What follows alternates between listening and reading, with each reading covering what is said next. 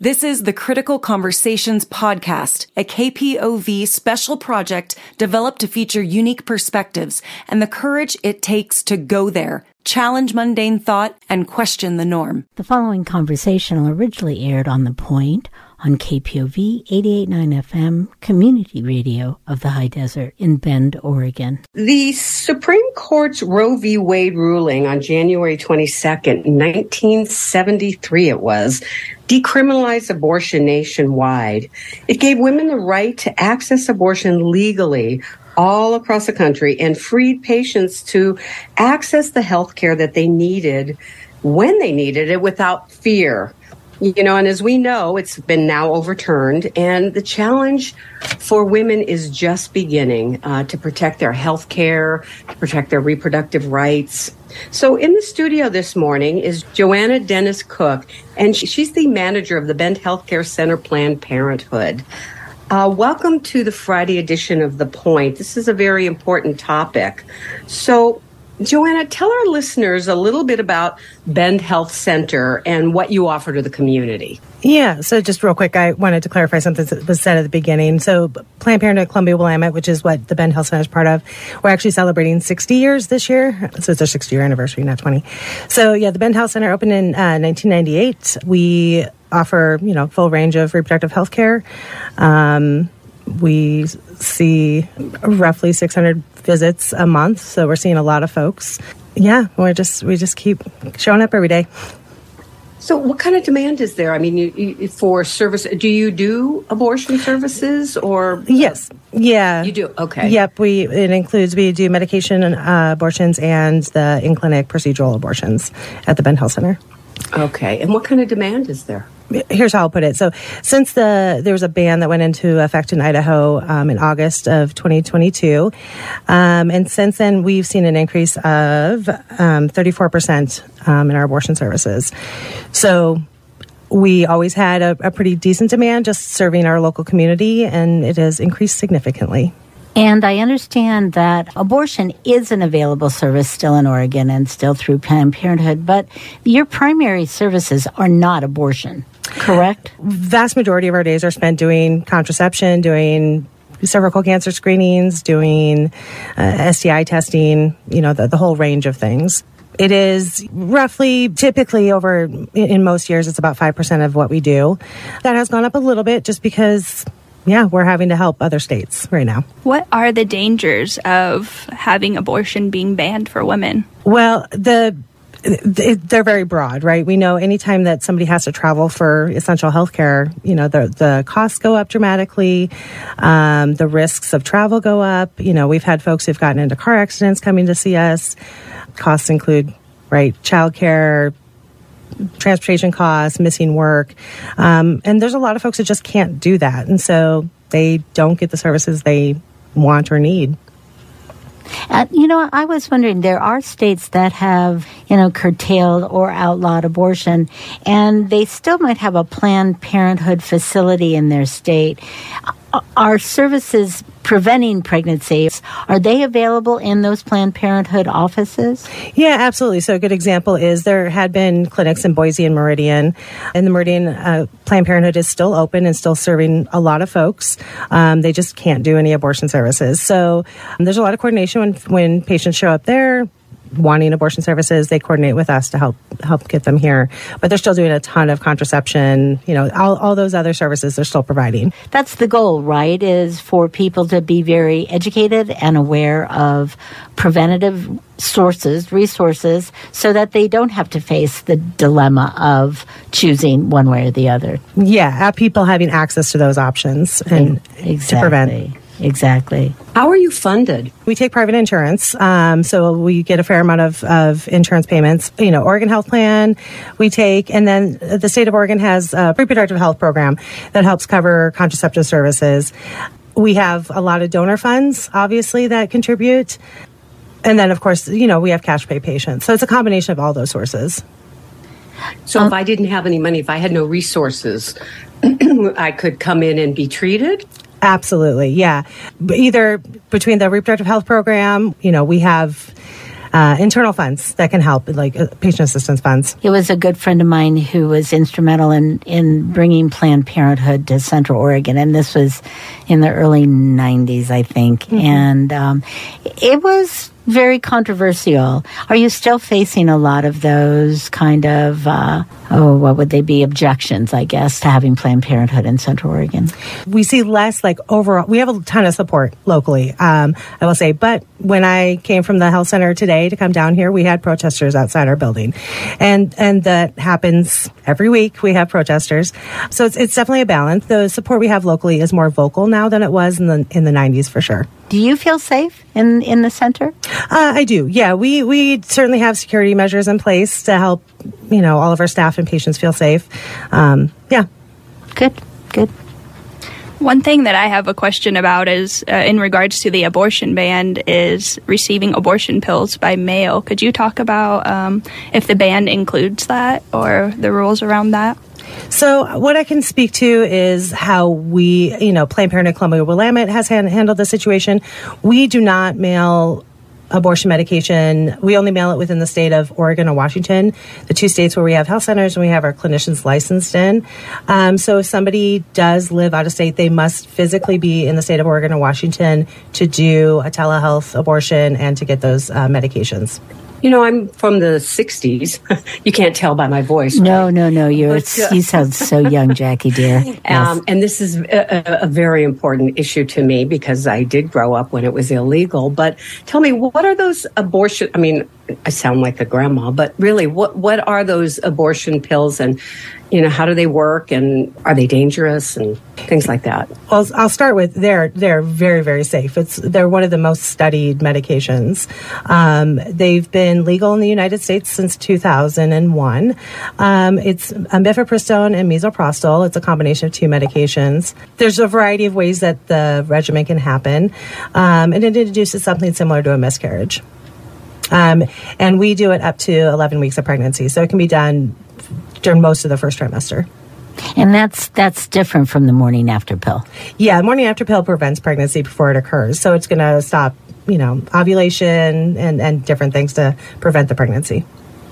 Do you provide those pills, morning after pills? Absolutely, yep. Okay. So we're going to take a quick break, and when we come back, I want to talk about this virtual luncheon that's happening, because I know a lot of people want to support you, and this seems like a great way to support the mission that you're doing, and I think you're doing it in conjunction with the Planned Parenthood of Willamette. But we'll get into that after a break. We're continuing our very important conversation here with Joanna Dennis Cook, and she's from the Bend Health Center Planned Parenthood. She's the manager. And we wanted to talk about a virtual event that's coming up this week, which is why we wanted to have her on. But before we get to that, I wanted to just talk about a couple things. First of all, what is what are the rules around abortion here in or pregnancy termination? Let's just call it that. Around age, parental consent, rape, incest, amount of time. Just fill us in on what it's like here. Yeah, so we're very fortunate in the state of Oregon. We have very little restrictions. There are, age of consent for medical procedures is 15. So anyone under the age of 15 would need parental consent. We always encourage anyone under the age of 18 to have parents involved, but it's not required. And then as far as, there's no specific limit on up to any specific gestational age or point in pregnancy when you can get a procedure. It obviously gets more difficult as you get further along to find providers that can perform those services. In the 60s, I worked for a free clinic in Long Beach, and the range of women needing this procedure was astounding to me. From young teenagers, some who could not tell their parents, or their parents would hit them and hurt them, to women who had just too many children, and with the cost of living. And so it was a very difficult process to observe someone make the decisions. And yet it was so wonderful when Roe v. Wade was passed. Do you have what do you think the future might bring as far as reproductive rights and women? Do you think we're going to continue to go further in our restrictions, or will we have a wake-up call? Yeah, I mean, I wish I had a crystal ball, yes, obviously. Yes, of course, yeah. I would say, you know, I'm limited in how much, politically I can talk about, but I do think the, different ballot measures in different states this last November, people overwhelmingly support access to abortion services. And I think that's really promising, and it really, I think, gives me a lot of hope that we're going to move into a direction that goes back to more access for more people. Because we want a healthy nation, right? Absolutely. We want healthy women and healthy babies. Absolutely. Okay. Well, to that end, let's talk about, I want to leave time to talk about this virtual event that's coming up. That's on the 25th? Yeah, next Wednesday, 25th at noon. And people can get more information. It's our annual luncheon. We do it every year. It is partially a fundraiser, partially just awareness raising. And more information is at www.ppcwannualluncheon.org.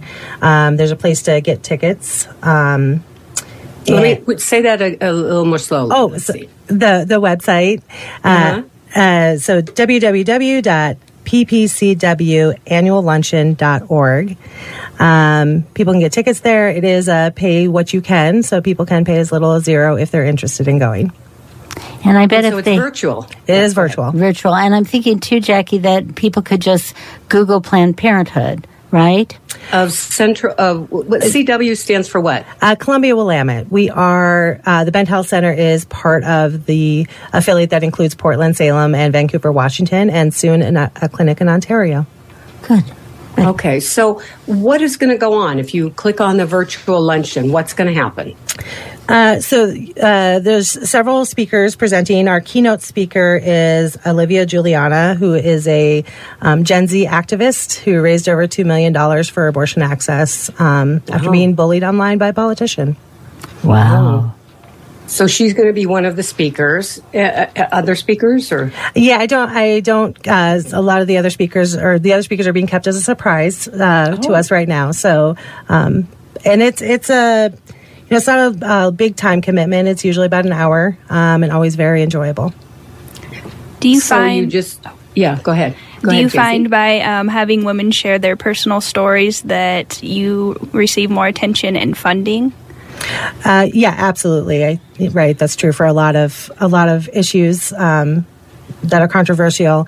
I think anybody who can see the person and their real story, hear what somebody went through, it just humanizes it. And it makes it real, yeah, absolutely. It does, yeah. I mean, I think many of us, like I said, there was a wonderful movie, I think it was with Cher back in the 60s or 70s, something about behind these closed doors, and it talked about, abortions and women who died. It was really very powerful. I'm sure it's something to revisit. Absolutely. So if I get my ham sandwich and I sit at my computer, it's at 12 o'clock. Yes. Right? Is that what you said? Yep. And so if I go online and it's by donation, I decide what I want to donate, I'll get a link to this virtual summit or virtual luncheon. That's correct. Yeah. And then you just log in at noon and you get to watch it and enjoy hearing about all the great things we're doing, and of course hearing from amazing speakers. Wow, that sounds like a lot of fun. Surprise speakers, I love that. Surprise speakers. We're going to have some surprise speakers. Yeah. Are you finding that you're seeing an increase? You said earlier in our conversation about 34%. Did you say? 34% increase in need for abortion services. Now, what does Planned Parenthood think about that? I guess the Texas ruling where they're hoping to fine people who assist an individual in obtaining an abortion, and they could be fined up to $10,000. Mm-hmm. Could that impact Planned Parenthood? What I'll say is a lot of those, it's tricky to interpret how laws would affect.